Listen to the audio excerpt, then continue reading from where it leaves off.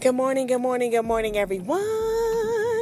It's me, it's Nikki with my podcast, Nothing is Solid.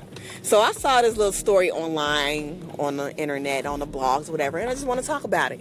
And it's with the rapper Fabolous and his girlfriend, baby mama, whatever, Emily B. So apparently, they got into an altercation. Fabolous knocked some of her teeth out of her mouth. And now it's all over the place, and they all just everywhere with it. My thing is this: he been whooping her ass. He been beating her ass. This ain't the first time. She should have left a long fucking time ago. So don't sit here and try to be like, oh, want the sympathy card. He whooped my ass, and you want all the sympathy. You stayed with that man. Why? Because he was getting money. He's a known rapper. You got kids by him. And these women always want to use, I was staying because of the kids. Why? First of all, do you want your kids to see you getting beat every day, or you want to just see daddy on the weekends or whatever the hell the case is? Kids that see that shit want respect. I don't think they'll respect their parents. Like, he was whooping your ass. They feel sorry for you. But at the end of the day, I believe she should have left a long time ago, because I believe this was not the first time he put his hands on her. This was not the first time. This was definitely not the first time.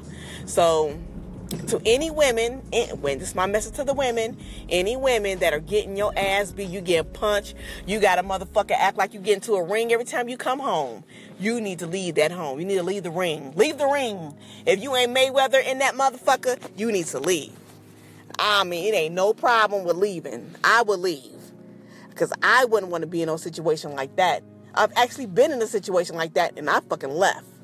Fuck that. I am too goddamn pretty to put, to be having black eyes and teeth busted out my mouth and, jaw dislocated and shit. Hell no. This is another Monday motivation. Women, please, just think of yourself as a queen. You're a jewel. Don't let nobody abuse you or degrade you.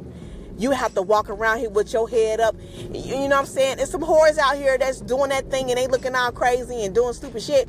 Y'all need to fucking reevaluate yourselves. Be better. Be better than you were yesterday.